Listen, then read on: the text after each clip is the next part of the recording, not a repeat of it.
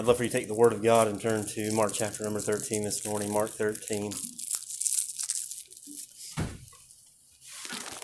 Failed to announce that we do have probably didn't need to announce it, you can probably smell it, a fellowship dinner after the service today. Mark 13, beginning in verse 1.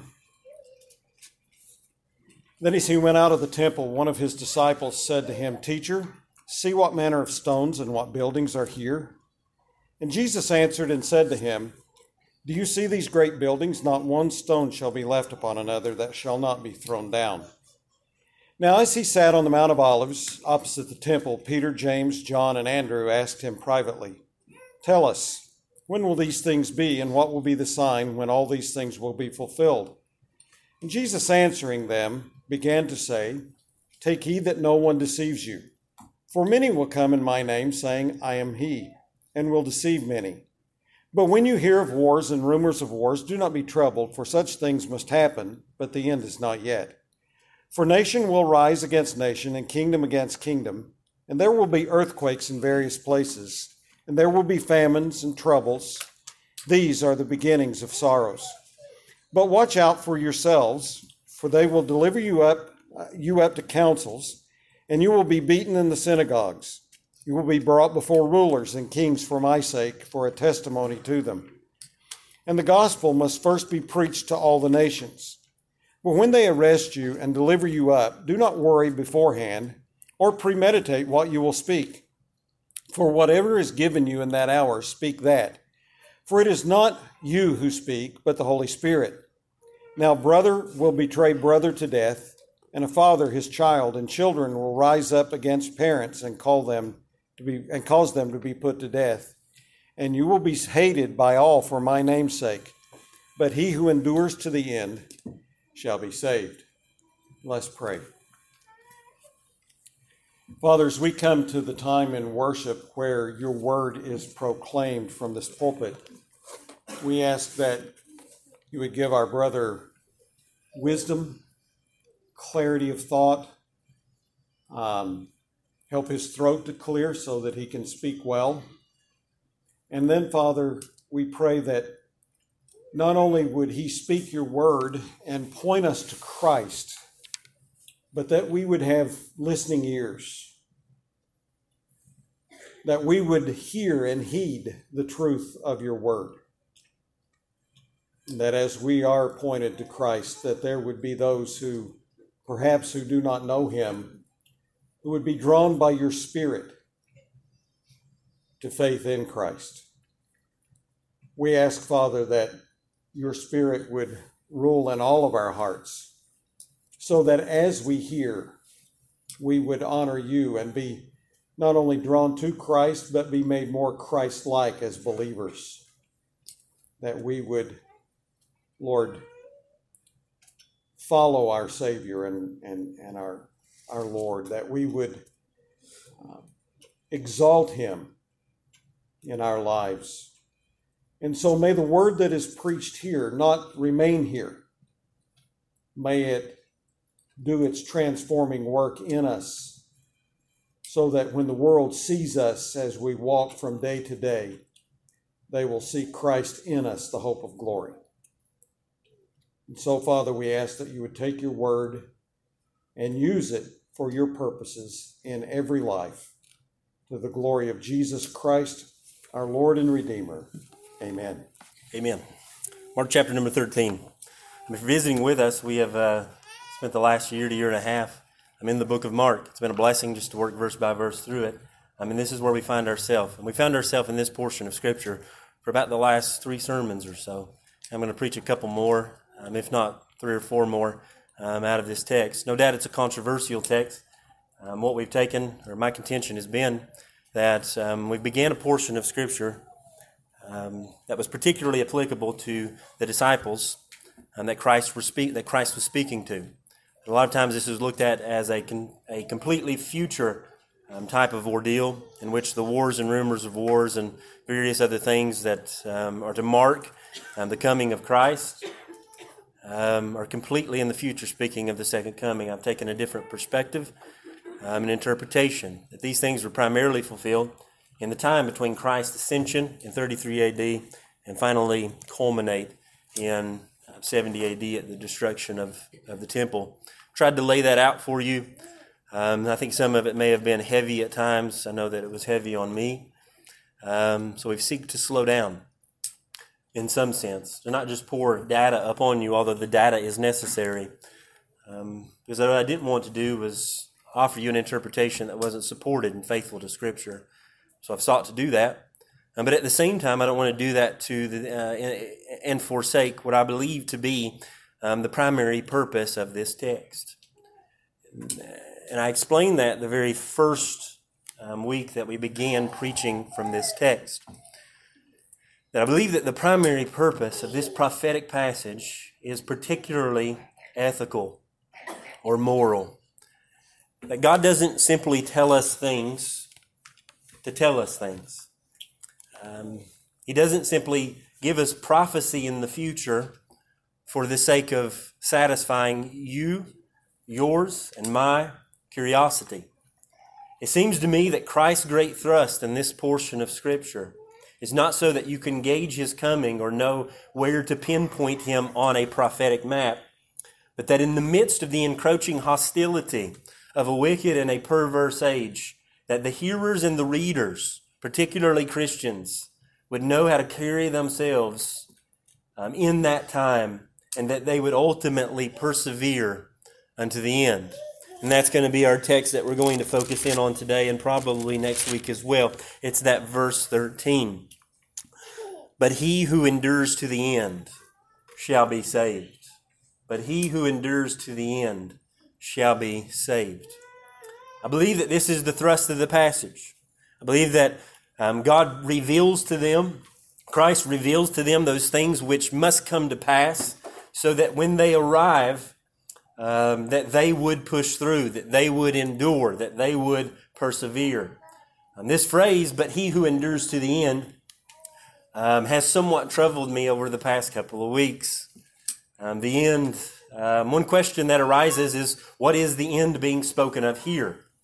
I've tried to offer you what my interpretation of that end would be, the end of the Old Covenant age, which would be formally manifested in the destruction of the temple, and the New Covenant, of course, coming in. There's somewhat of an overlap there. But even at that, it wasn't that somewhat puzzled me. Because regardless of what the end means, because regardless of the end, it says, he who endures to the end shall be saved. Now, does it then mean that he who doesn't will not be saved? And what about those who die along the way? Are they saved? Because we know that a great persecution will come upon God's people, and many will not make it to the end. If this is speaking of whether it's the destruction of Jerusalem in 70 AD, the end of time-space continuum in the future, or if it's speaking about the end, meaning death,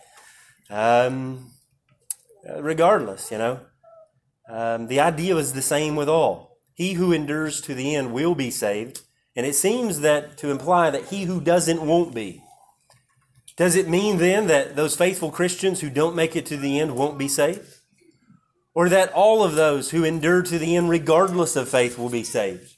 Because there is a way to make it to the end without endurance and without perseverance.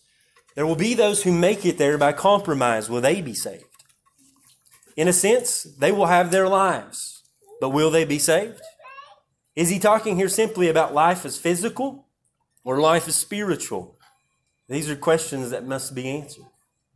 I believe what he's talking about here is the essential nature of the perseverance of the saints or the people of God. This phrase comes on the heels of the persecution to come for the sake of the gospel.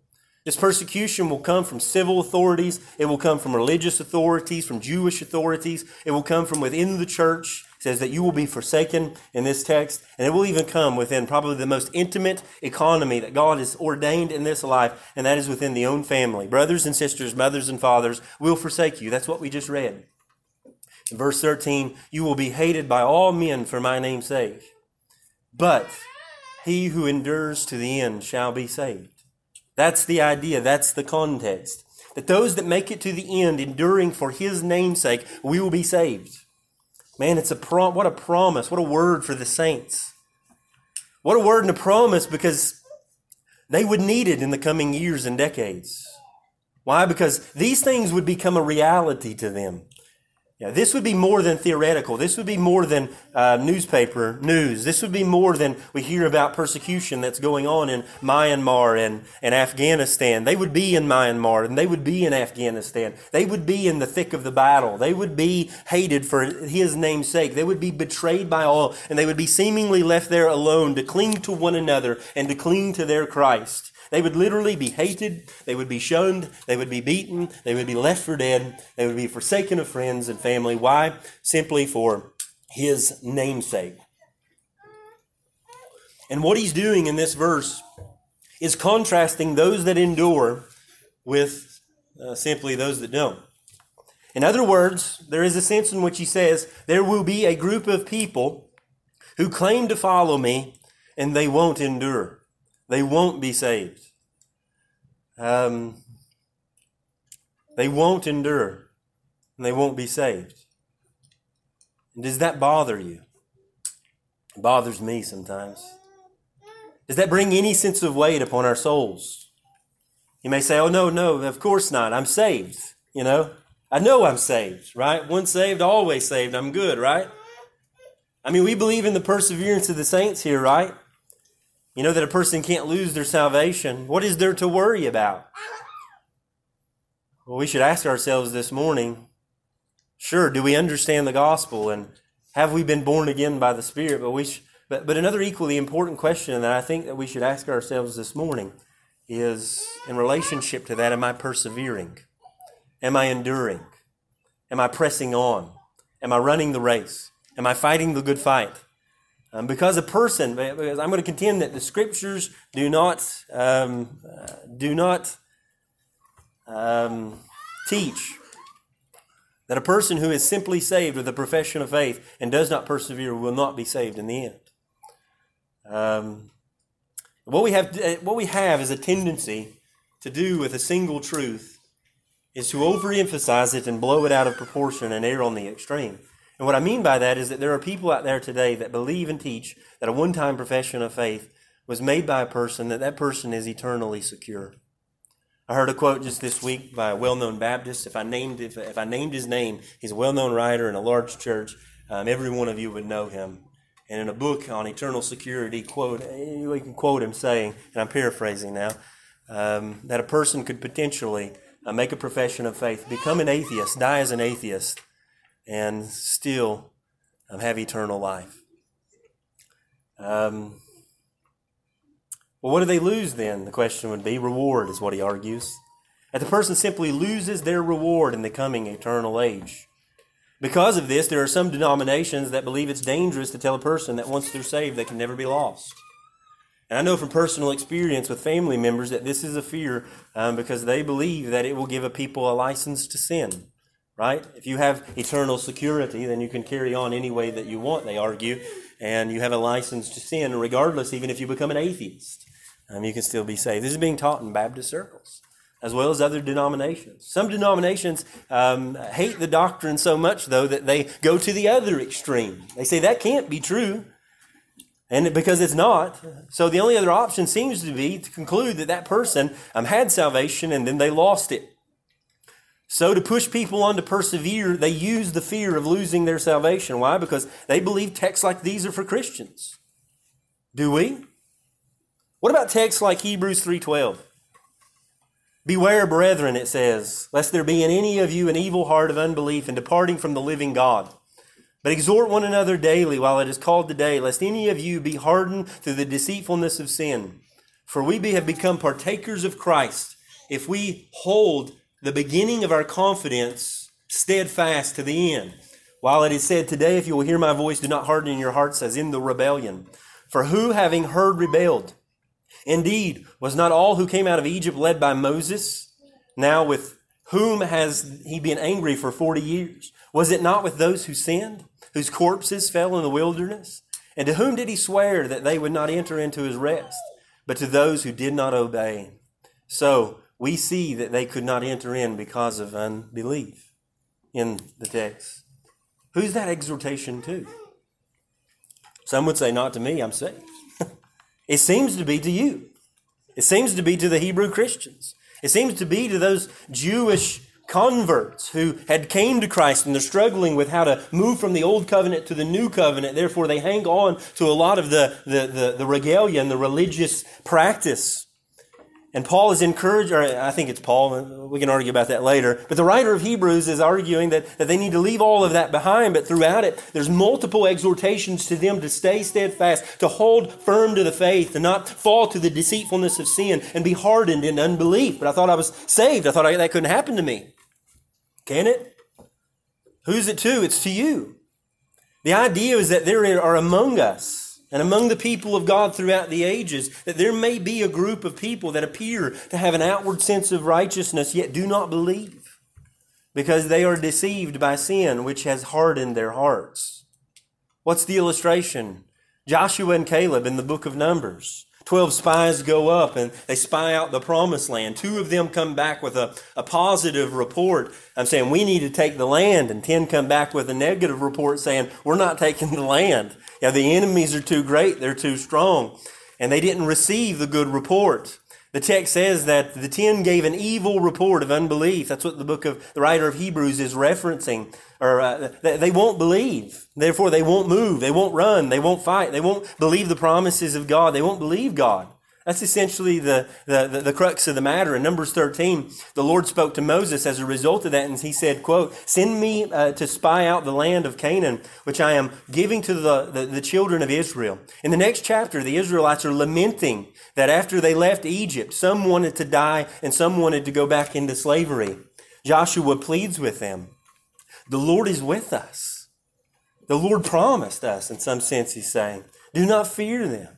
Verse 10 says that all said to stone them with stones. That's the idea. They go in, they're believing the promises of God. They come back and they say, yeah, I mean, they're big, but God's bigger. You know, we can take this thing. And 10 say no. Joshua and Caleb are pushing them to go. And the entire congregation of the children of Israel want to stone them with stones. And they verbalize it. Let's stone these guys who think that they're, who desire to kill us in Canaan. They'd rather go back and die in Egypt, or they would rather go back and be under slavery than to believe God. And that's exactly the problem. God came to Moses in the tabernacle in that chapter 14 and says, how long will these people reject me?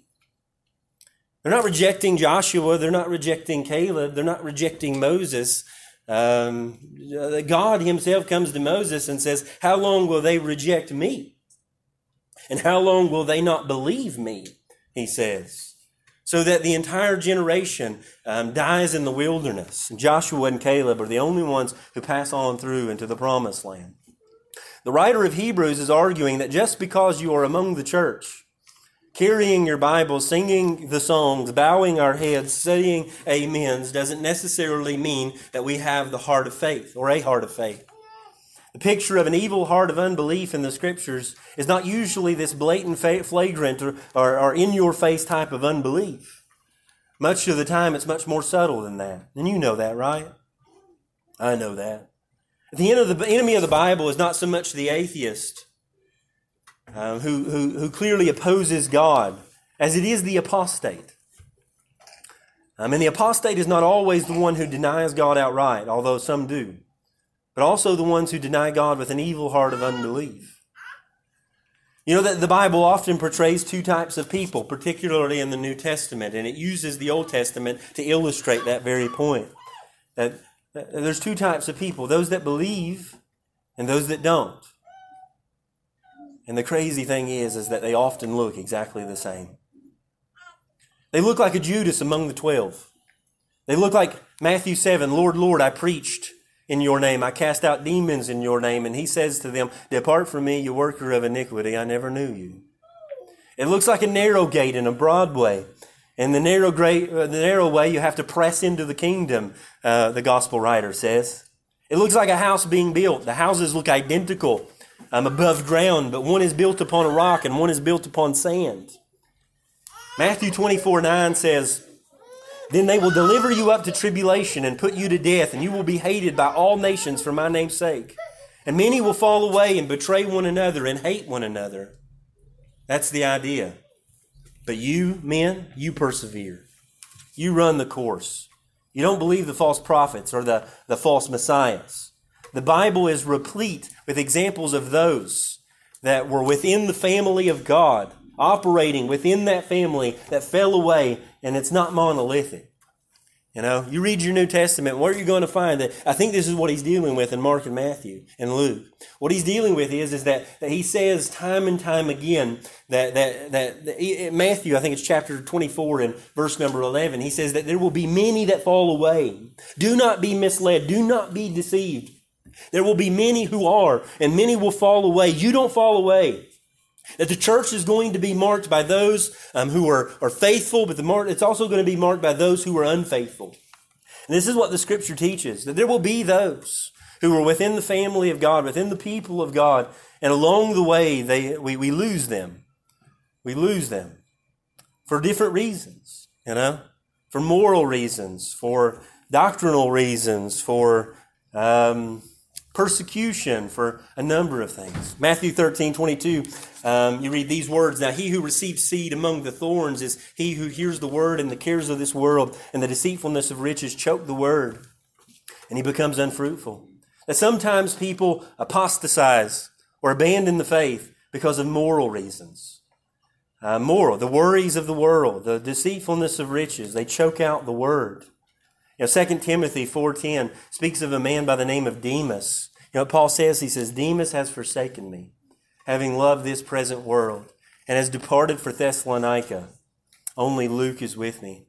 1 Timothy 1:18, Paul charges Timothy, "This charge I commit to you, son Timothy, according to the prophecies previously made you, that by them you may wage the good warfare, having a faith and a good conscience, and which having some having rejected, concerning the faith have suffered shipwreck, of whom are Hymenaeus and Alexander, whom I delivered to Satan, that they may not learn to blaspheme." You're to fight the good fight. You're to keep the faith and a good conscience, in whom some having rejected have shipwrecked their faith. They had some sort of faith at some point.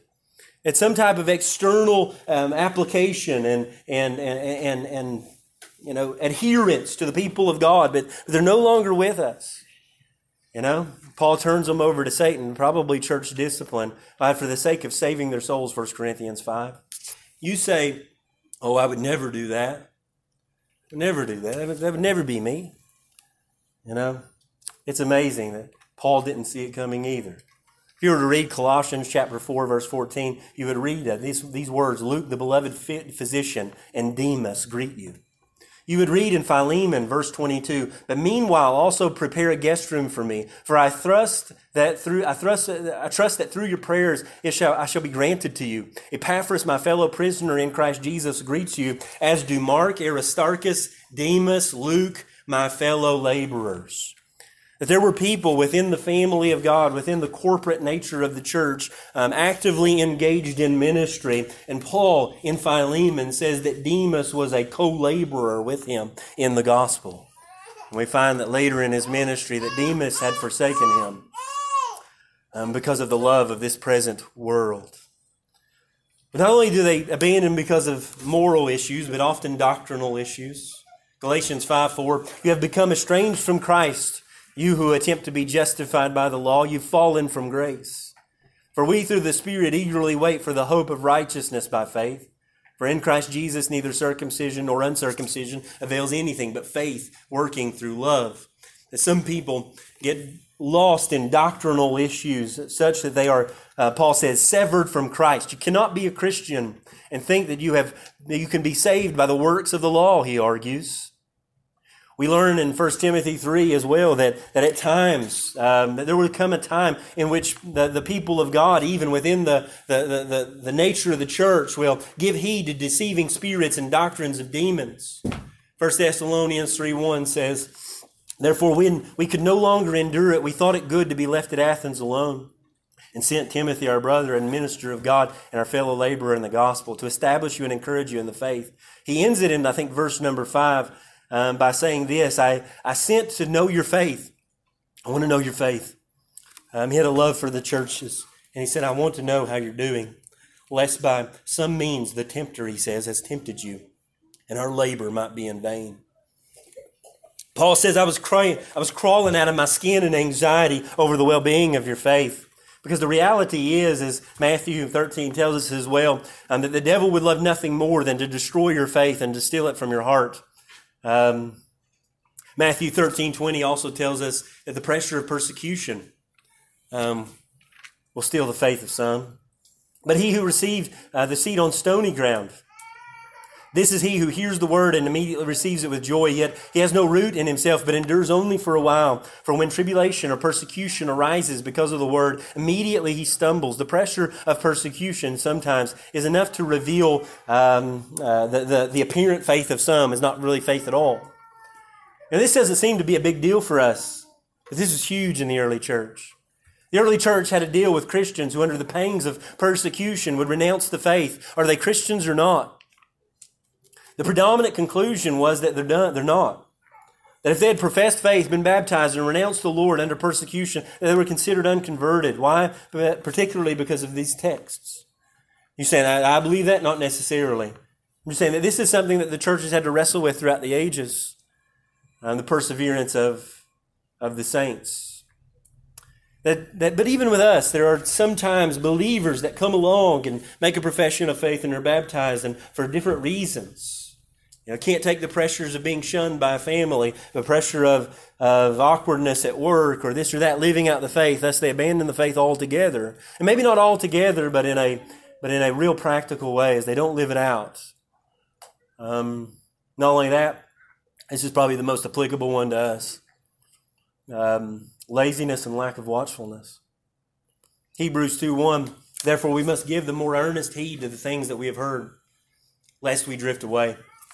For if the word spoken through angels proved steadfast, and every transgression and disobedience received a just reward, how shall we escape if we neglect so great a salvation, which at the first began to be spoken by the Lord, and that was confirmed to us by those who heard him? He says that there's those that will drift away through laziness and a lack of watchfulness. Some reject it outright because of doctrinal or moral issues, and some just slowly drift out of a sense of neglect. I think this is probably the most dangerous for us today in America, just because there's such a lack of persecution. This isn't the one who outright repudiates the faith, renounces the gospel. They simply neglect it. They neglect their duties, their responsibilities. They fail to give heed to the reading of the word, to prayer. And at first it seems almost unnoticeable. But 2 years down the road, they wake up and they've abandoned the faith altogether. It's a slow process with little compromise after little compromise until your conscience is dead and your heart is hardened, your faith is null and void, and you wonder where God is at all. It reminds me of David out of the Old Testament. You remember him, right? King David. There's an instance in which he's on the run from King Saul, who was anointed by God. He has the ability to take Saul's life in a cave, and he doesn't do it. His men are saying, you've got your chance now, take his life. And he says, I can't do that. Why not? He's God's anointed, and I won't do that. But what he does is he cuts a piece off of a garment, and he hangs it there so that Saul would know that he was there. And it says that at that moment, David's conscience smote him. That he sinned against his conscience.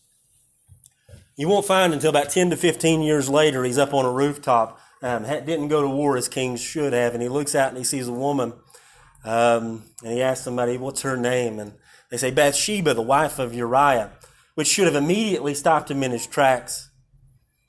2 points. Number one, that he's the wife of Uriah. Number two, that it was Uriah, someone of his most faithful servants. How in the world, I guess the question would be, how in the world does a person go from a thriving faith to a seeming dead conscience?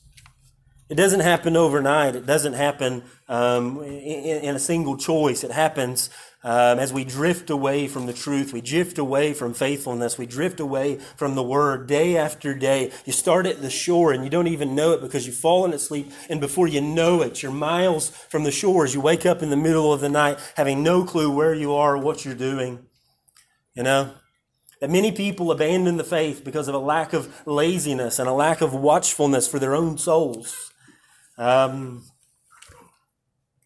Thus Mark 13. I think that's the point.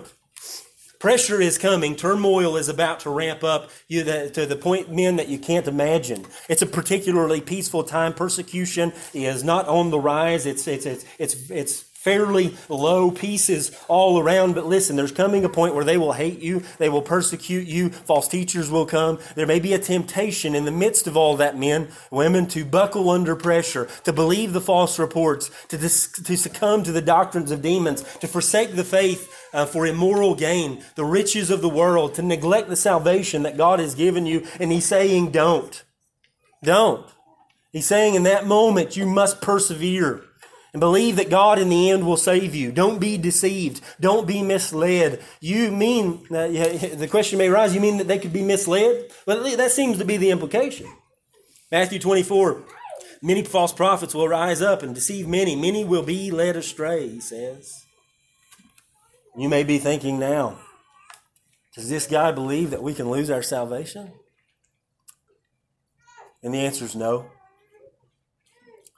I believe in the eternal security of the believer as a result of the perseverance of the saints, and I'm convinced to that because of Scripture. That those whom Christ died will be secure in Him, and He will raise them up at the last day. That those whom are His will persevere. But there is also this stark reality in the New Testament and life of the church, that there are those, as John says in 1 John, that went out from us because they were not of us. There are those within the local church, the external family of God, that have on occasion abandoned the faith. But when time grows dark and rough for the Christian, it'll be more than just a mere occasion. Perseverance and persecution is one of the many tests of the true believer. That God keeps His own through persecution. But God also keeps His own by persecution. Note that. That God just doesn't keep His own through persecution. He doesn't just preserve them through it. He actually keeps them by it. And we'll get to that in a little bit.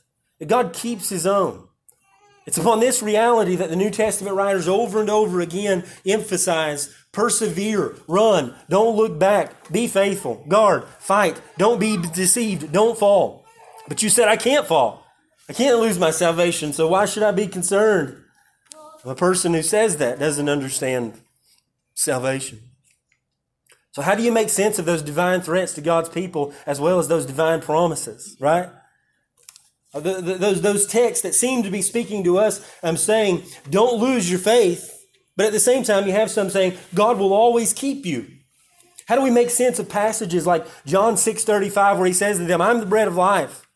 He who comes to me shall never hunger, and he who believes in me shall never thirst. But I said to you that I have seen, if you've seen me and yet you do not believe. All that the Father gives me will come to me, and the one who comes to me I will in no means cast out.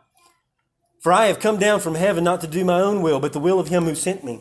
This is the will of the Father who sent me, that of all He has given me I should lose none, but should raise it up at the last day. And this is the will of Him who sent me, that everyone who sees the Son and believes in Him may have everlasting life, and I will raise him up at the last day. How do you make sense of passages like that, and then passages like nothing shall separate us from the love of God, yet Hebrews 3 chapter 12 or 3 and verse 12, and many other places that says keep running. If not, you will not be saved. How do we make sense of that? I'm going to argue that if we understand what Christ accomplished in salvation, then we can understand how those two things work together and how both, in fact, contribute to our salvation, particularly our perseverance. I'm arguing that not only was your final salvation purchased on Calvary, but so too was your perseverance. Thus, we can have certainty that in the new covenant, those that know Christ truly will truly be preserved. That's what He promises, right? That's what the people of God will be preserved. Like there's 1,000 texts that says that, right? 1 Peter chapter 1, verse 3. Blessed be the God and Father of our Lord Jesus Christ, who according to His abundant mercy has begotten us to a living hope through the resurrection of Jesus Christ from the dead, to an inheritance incorruptible and undefiled that does not fade away, reserved in heaven for you who are kept by the power of God through faith for salvation ready to be revealed in the last time. that there is a certainty of perseverance, that we will be preserved by His grace. So we've seen the possibility of apostasy. Now I want to give you the certainty of perseverance. What is the nature of salvation? Is it simply legal rendering not guilty? Is it simply Christ who promises to save you in a vacuum regardless? Or is it something more? Is it something more? I'm convinced that not only have you been saved, but if you are saved, you are being saved, and that one day you will finally be saved. This is the way the Scriptures talk about salvation. That God is in this moment, if you have been saved, is continuing to save you, and will one day finally save you in eternity. We refer often to these three different things in different ways, but really it's all salvation. We call them salvation, sanctification, and glorification, and rightfully so. But they, through the work of the Spirit, being saved from the power of sin, the world, the flesh, and the devil, even now as we speak, and you will one day be finally glorified and saved, never to worry about sin, the world, the flesh, or the devil. I'm arguing that Christ purchased all of that. Not just your final salvation, but He purchased it all. He purchased not only your past, I'm saved, but He's purchased your sanctification, that He's working in you, and that one day He will finally save you. I'm convinced that if salvation was not secured, then salvation was not purchased. That's what I'm convinced of. And if perseverance is not a portion of what Christ purchased, then it's not really salvation at all. John Bunyan, that great Puritan who wrote Pilgrim's Progress and spent much of his life in prison, says this: to be saved is to be preserved in faith to the end. Perseverance is absolutely necessary to the complete saving of the soul.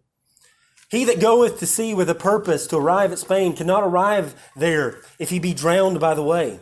Wherefore perseverance is absolutely necessary for the saving of the soul. If you purchase a ticket for us to go to Spain, Bunyan argues, but if we die along the way and never arrive at our proper destination, was the trip ever secured at all? And he argues no.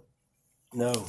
Our confession says almost the exact same thing. It says, those whom God has accepted in the beloved, effectually called and sanctified, can neither totally nor finally fall from the state of grace, but shall certainly persevere therein to the end, and eternally saved, seeing the gifts and calling of God are without repentance, from which source He still begets and nourishes them in faith, repentance, love, joy, hope, and all the graces of the Spirit unto immortality. And through many storms and floods arise, though many storms and floods arise and beat against them, yet they shall never be able to fall finally, to take them off of that foundation and rock by which they are fastened upon. That's the idea. What is impossible to totally or finally fall away? That we will be kept. But I guess the question is how will we be kept? I'm going to go to Jeremiah. If you'd like to turn there, I'd love for you to turn to Jeremiah chapter 32. And this will be my argument.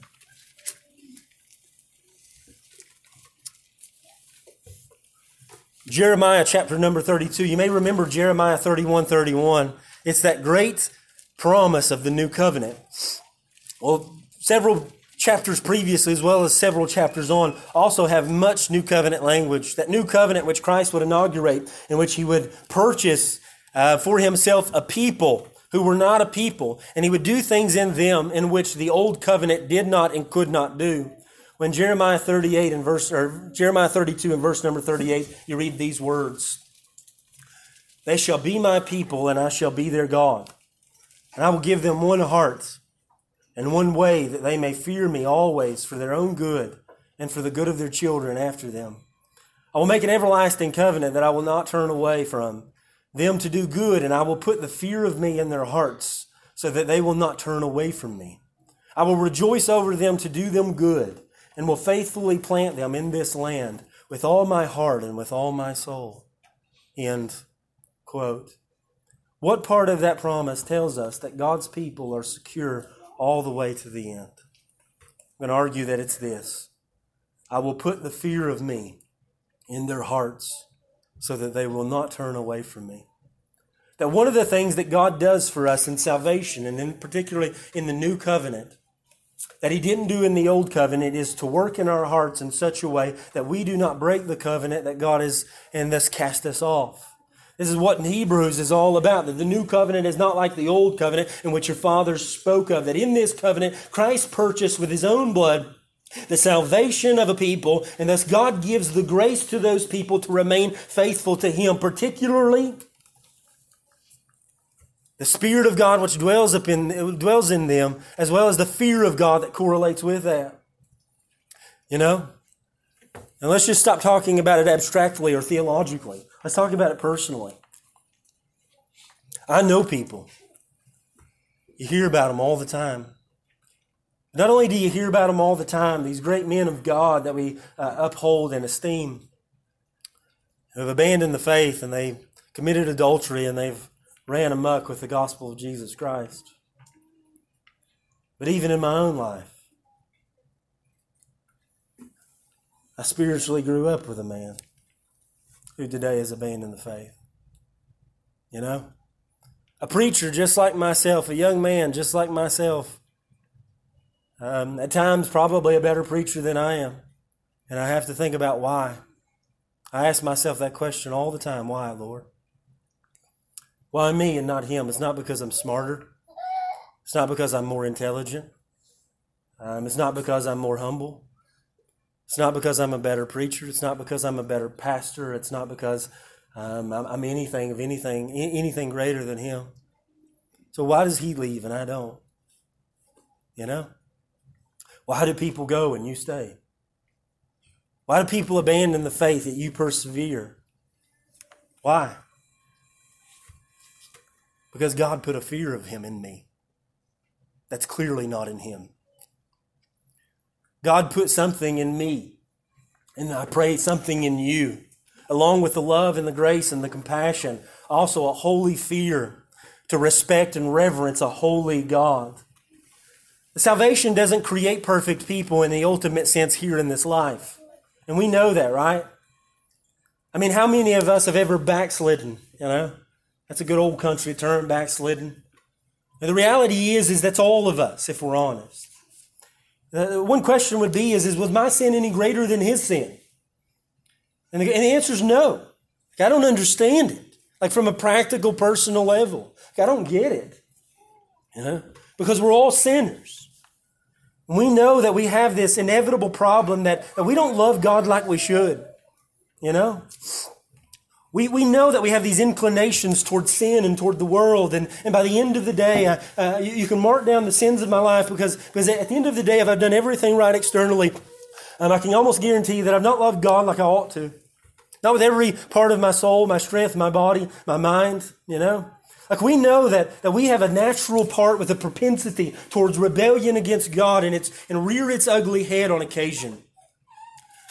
We know that if we could lose our salvation, we would lose our salvation.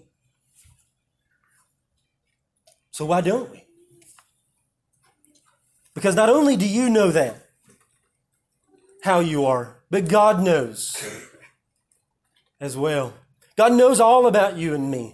God knows about our struggles. He knows about our sins. He knows about our doubts. He knows about our fears. He knows about our propensity to abandon him, prone to leave him, the God I love. The hymn writer says, thus, he says, I put my fear, the fear of me in your heart. He says, listen, if you sin, I'll convict you. If you stray, I'll bring you back. If you wander, I'll find you. If you drift away, I'll rescue you. How many times? As many as it takes. How long, O Lord, until the end? You will endure to the end because he will endure with you to the end. I mean, how many of us know that if it was not for that kind of grace, we would have jumped ship a long time ago? Prone to wander, Lord, I feel it. Prone to leave the God I love. Thus we sing, take my heart, O Lord, and seal it for thy courts above. You look in your life, or maybe you don't. I look at my life, and I look at other people's lives, and I see things, and I see tragedy, and I see trials, and I see pressure that should kill them. And I see pressure that does kill some. I see sin that is just so seemingly great that you think, man, there's no way that person's a Christian. And yet God keeps them. And God brings them out on the other side, the other end, stronger in some sense than before. marred and scarred from the sin that they've committed, but stronger nonetheless in their inner man because God was with them. And He used it in their life to make them more like Himself. And then you have people who seem to be zealous, evangelistic, strongest Christians in the faith that you've ever met. 2 years down the road, because of the love of the world, because of laziness or neglect, because of doctrinal issues that they want to chase, doctrines of demons, and because of this or that, man, they just abandon the faith. And you have to wonder why. Because I'm not better than that person. That if God keeps us, it simply keeps us because He's gracious. And the thing that keeps us standing tall, the thing that keeps us persevering is simply the grace of God. Salvation in life is hard. It's difficult. When we talk about perseverance, we aren't talking about a constant, unscathing victory in this life. You know, we're not talking about the ultimate delivery from sin here and now, and you have a worldwide ministry that just brings droves into the family of God with little opposition. You know, some great warrior for Christ in which you've conquered every battle and you stand up on this mountain as if you've conquered it all. That's not perseverance. At least not for the average Christian, not for the average man or woman. No, perseverance is something altogether different.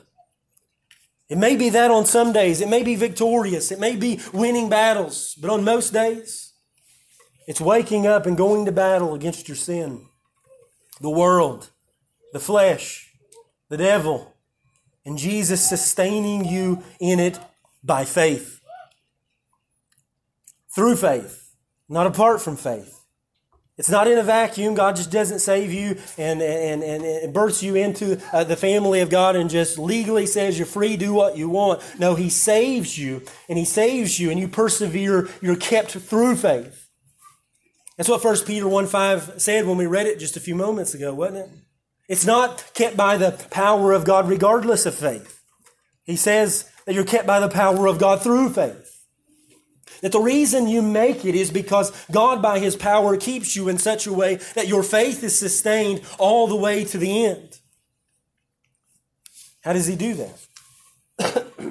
He does that by the work of Christ, by the intercessory work of Christ. You know, Peter is always a help to me and a comfort in times like these. You know. Hot-headed as much as he was, man, Christ loved him, didn't He? I mean, as much as he would open his mouth and stick a foot in it, I mean, Christ was just always gracious to him. Sometimes it was hard, but sometimes men need hard words and harshness from an authority figure. You read Luke 22, and you read that great instance in which Jesus Himself looks at the Apostle Peter and says, "Simon, Simon, Satan hath desired to sift thee." That Satan wants you, Peter. He wants to put you in a sieve, and he's going to. What happens when you put someone or wheat in a sieve? You separate the parts. Satan, Peter says, "Well, I take it." Peter, Satan wants to take you, throw you in a sieve, and separate you from your faith, pry you away from it. He'll do everything that he can. You're not as powerful as he is. You're not as strong as he is. And Peter stands up in his arrogance, and he says, No, Lord, I will never renounce the faith. I will never deny you. And then our Lord looks at him and says, once you've returned, go and strengthen your brethren. Can you imagine going toe to toe with the devil? Every one of us would be consumed apart from Christ. Christ prays for him. He says, but I have prayed for thee, Peter. Christ's intercessory prayer to keep us, are not always intercessory prayers to keep us from temptation, for undeniable victory over the devil, or to keep us from falling. Jesus' prayers are to keep us from, are you totally falling? And Christ's prayer is a prayer that I believe the Father honors, because he prays according to the will of God. It's interesting, isn't it?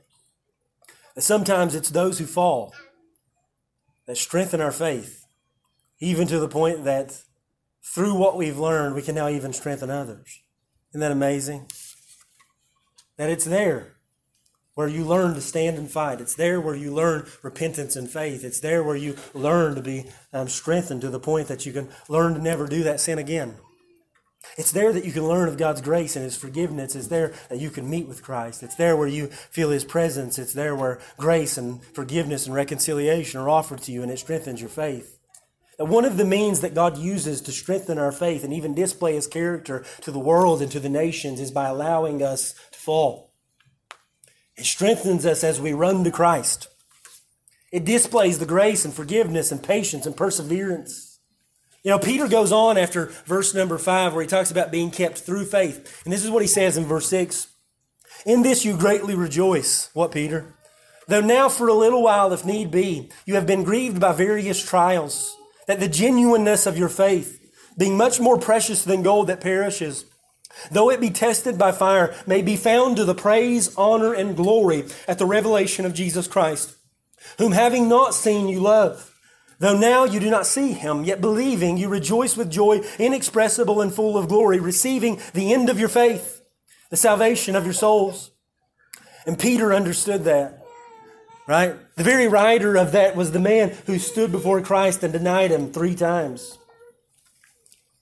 Peter understood what it was like to weep bitterly over his sin.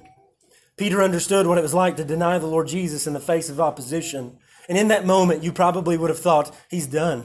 That guy's not a believer. I mean, how could he be? You look at David's life and you wonder, how in the world on the rooftop with Bathsheba, that guy's not a believer at all. But God sustains him.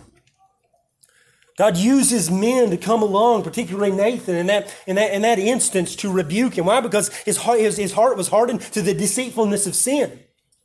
And I think that that's the application in Hebrews 3, particularly on that portion, as he says, encourage one another daily. Why? Because if you are deceived by the deceitfulness of sin, then you don't understand or know that you're in the sin. Thus you need someone else to come along and to provoke you. That's exactly what happened in Peter's life. After he denies the Lord 3 times, one of the gospel writers says Jesus walks by and looks at him. And that's all it took was a look from Christ to bring him to his knees, and he wept bitterly. Peter understood what it was like. But God delivers him in that moment, a promise of preservation through the intercessory work of Christ, a promise to keep him through it and to keep him even by it, even the tribulation. Not only that he was kept through the tribulation, but he was kept by the tribulation, by the persecution, even by the sin. That it is that tribulation that strengthens him, and strengthens us such that he can and we can strengthen the brethren. Isn't that amazing? Like James 1 says this, my brethren, count it all joy when you fall into diverse temptations or various trials, knowing that the testing of your faith produces patience. But let patience have its perfect work, that you may be perfect and complete, lacking nothing.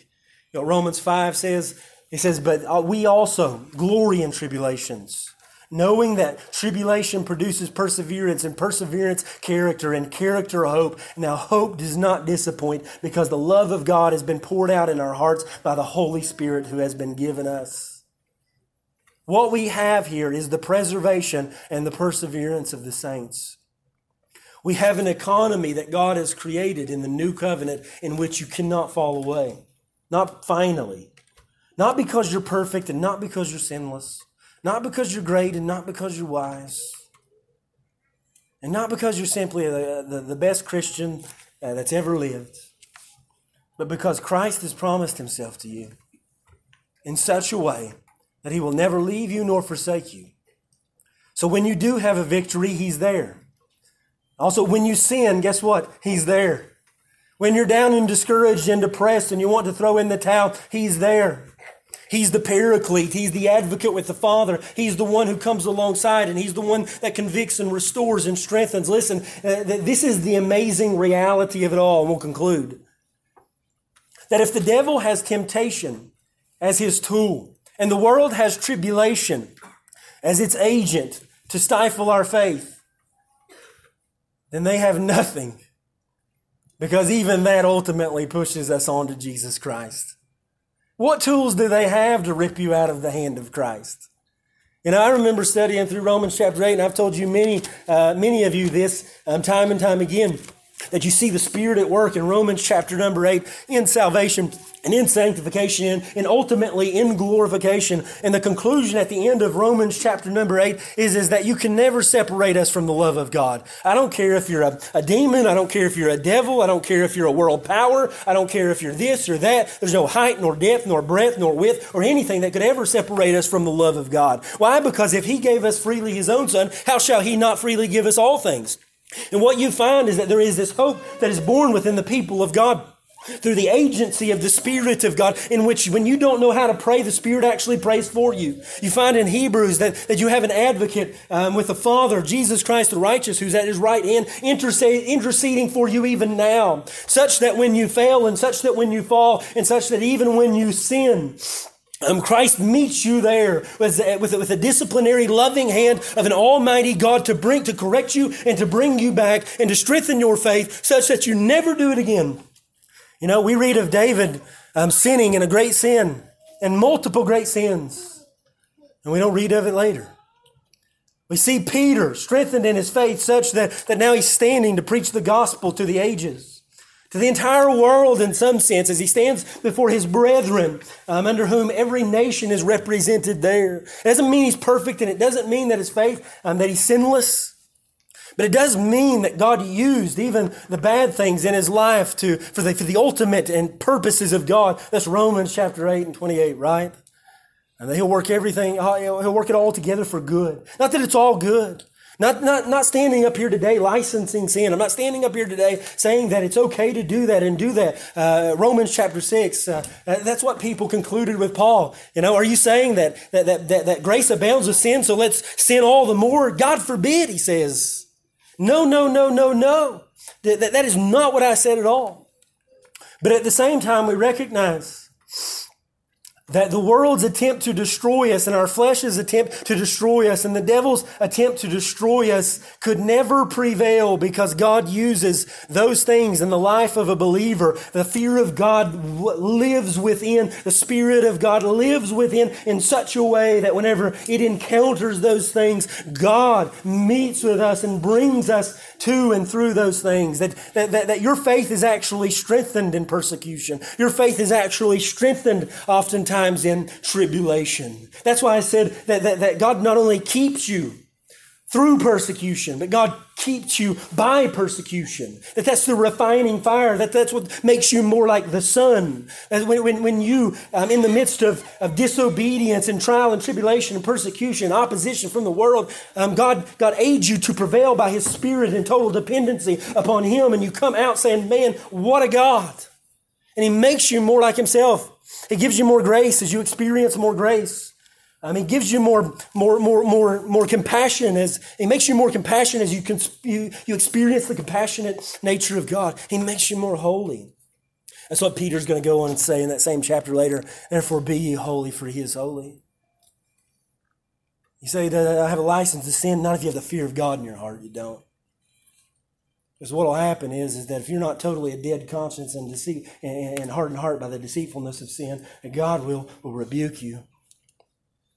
You'll learn what it is to know the holiness of God. You'll learn what it is to know is that great attribute of the reverent hand of God. That's what many Old Testament writers encountered. Do you have some guarantee that you won't blow it? No, that's not what I'm arguing. That He'll keep you from sinning grievously? No, that's not what I'm arguing. That you're not going to struggle with sin throughout your life? No, that's not what I'm arguing. What I am arguing, though, is that He guarantees that He will sustain your faith in such a way that even when you stumble and fall, persecution comes at your doorstep at its strongest. The devil's working to sift you like wheat, to separate you from your faith. That the work of Christ on the cross and His present intercessory work as an advocate with the Father and your faithful high priest, that He will pick you up and bring you back to God, and He will make you stronger as a result of it through faith and repentance. That is what I'm saying. That in some sense, when you think about Peter's offense, it's really not worse than Judas, is it? They both betray Him. What was the difference? Judas had a worldly sorrow that led to death. Peter had a godly sorrow that led to life. I don't know. I don't think that Judas was that much worse of a Christian or a follower of Christ. I don't see anywhere in the Gospels where the disciples are looking around being like, watch out for that guy. We went on a preaching campaign and he's just not like, the other guys. I mean, we were out there casting out demons and this guy, he just couldn't, hold the line like the rest of us. Our Lord is about to reveal whom will betray him.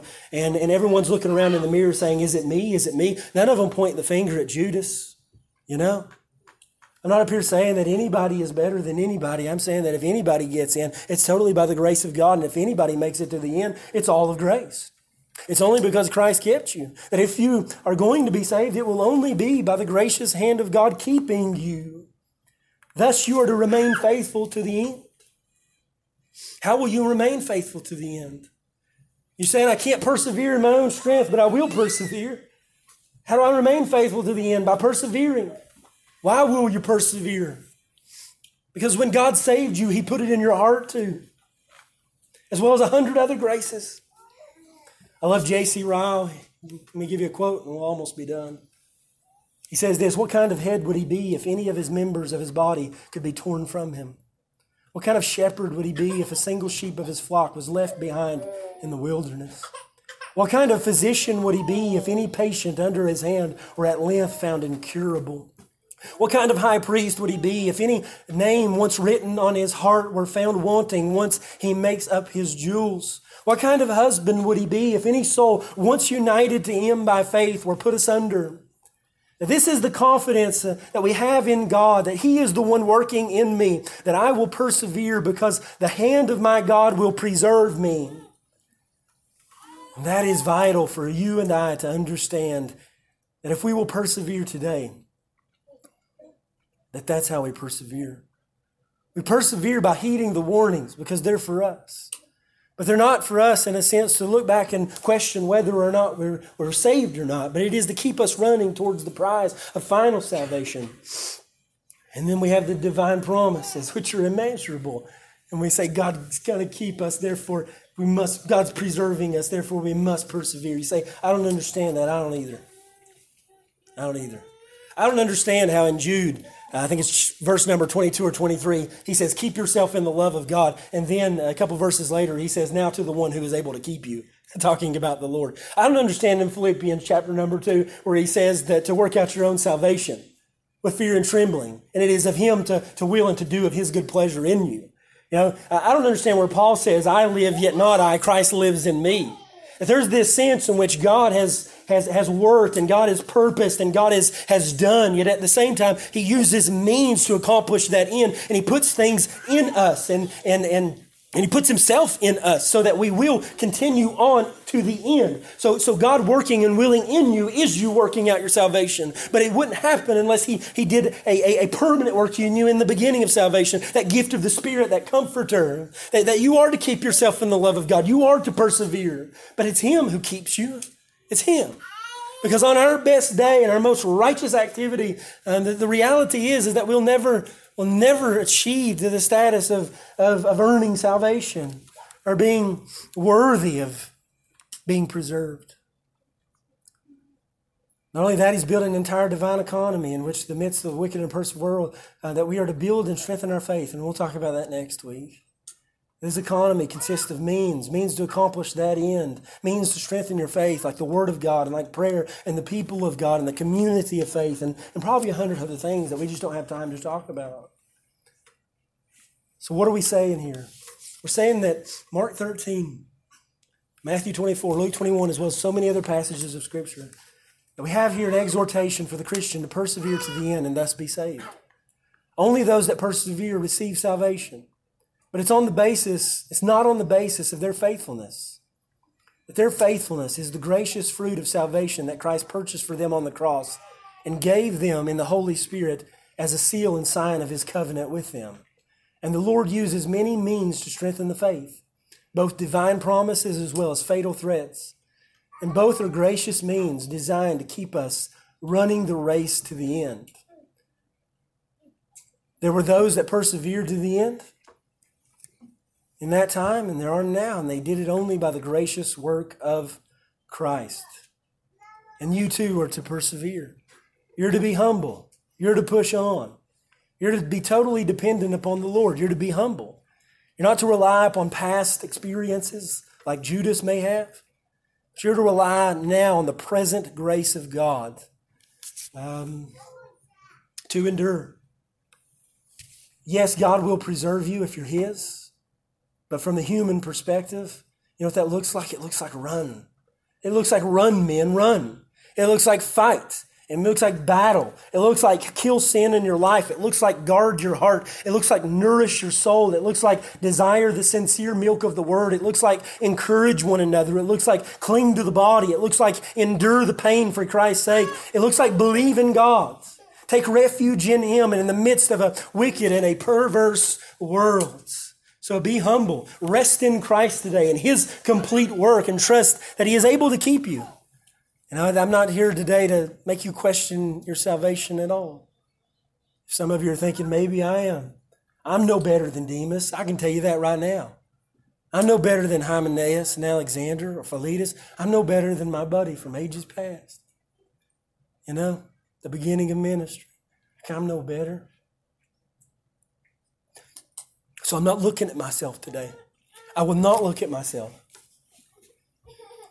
The question of your salvation is not inherent to look at is if you're looking at yourself, seeing whether or not you're saved. The question of whether or not you're saved today is, are you looking to Christ? Are you looking to Christ today? Are you totally dependent upon Him? Are you running the race out of gratitude of heart? Are you running the race to fight the battle? Are you running for Him?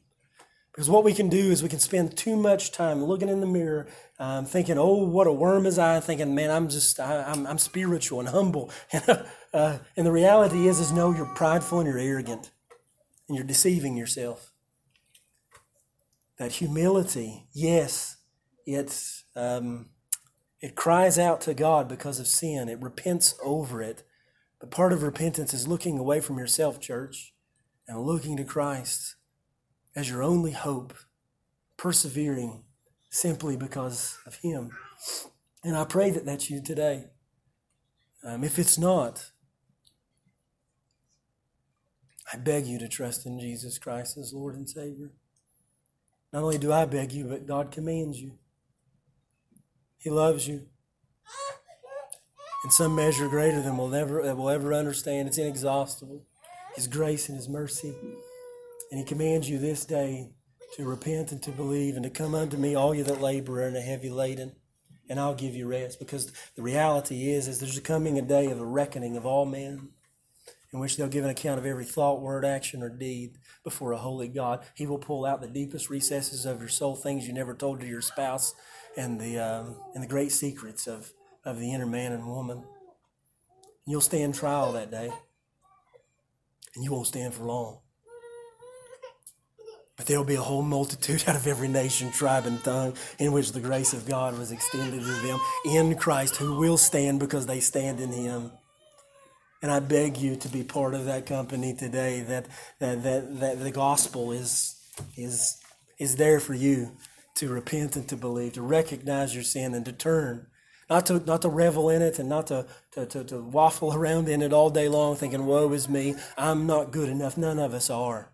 There ain't one of us here that deserves Jesus Christ or the love that He's expressed on behalf of sinners like us. There ain't one of us that if it was left up to us could make it to heaven and earn anything. You know, God didn't look down at mankind one day and say, Damon's a pretty good guy, like I'm going to pick him because he's going to do great things for the kingdom. No, He picked out a wretched sinner who was rebellious, who loved himself, and He saved him by His grace. And that's it. And that's your story if you're saved, and that's my story. God chooses the weak, He chooses the foolish, He chooses the little things, and He does things with them that are supernatural and out of this world and eternal. And that's all He wants, you know. One of the great Puritans said the only thing I ever contributed to my salvation was my sin, and that's the truth. That's the truth. We have a gracious Savior today, and if you're without Him, I beg you to come. I beg you to come. And if you're in Him, glory in Christ today, friends, because even on your best day, when you'd abandon Him, He'll never abandon you, because He's made a new covenant with you in which will prevail not only in this age, but in the age to come. Let's pray. Father, we love and praise you and thank you for the privilege it is just to talk about you. Father, to proclaim your word. Father, it's a hard thing to think about. During that time, all that abandoned the faith. But that seems to be what we would expect with us. The amazing thing is that you kept some to the end. You kept them by your grace. And Father, in that we revel and we glory because we trust if you did it with them and you kept your promise, Father, throughout the ages, then you'll do it with us as well. God, you will keep us to the end. So help us run. God, help us persevere. Father, help us on our most tired and exhausted days. Come to us. Encourage our souls. Feed us with the Word of God. Revive it in our hearts. Make it known to us, Father, that you love us. Show us Christ in all of His glory, Father, so that we'll remember that amazing grace. God, and instill in us a power to take the gospel to the nations. God, help us to rise up on behalf of the authority of Christ and pierce the world with darkness. Father, because this is your will and this is what Christ came to accomplish, Father. And the power of the Spirit is unparalleled and incomparable to any tyrant, any tyrannical authority, any government of the world, any devil, any demon, any man who rises up, any woman, any family, any organization. Put them all in a pot and weigh them out, and the power of God reigns forevermore. And I know that's true, Father, because you've saved me and you keep me. And one day you will. What a glory and what a blessing it is to know that though all of hell, the world, the flesh, and the devil come against us, it can only make us love you more. We'll only know you more, Father. What a blessing it is to know that when I'm wandering, you'll come after me. And oh, how often you've done that, and how often I've disobeyed and not thanking you for it. So thank you, Lord. I pray that's a reality for the people under the sound of my voice. God, it wasn't the most eloquent sermon, and I'm fine with that. I just pray that you'll use fallible things today, and you'll do infallible things with them. God, that you'll save our children, that you'll work in our hearts, Father, that you'll give us a greater love for you because of the love that you've extended to us. Father, we need you to do this work because we cannot do it ourselves. So, Father, go with us and make yourself known, displaying your character upon this people. God, it's in Christ's name we pray. Amen.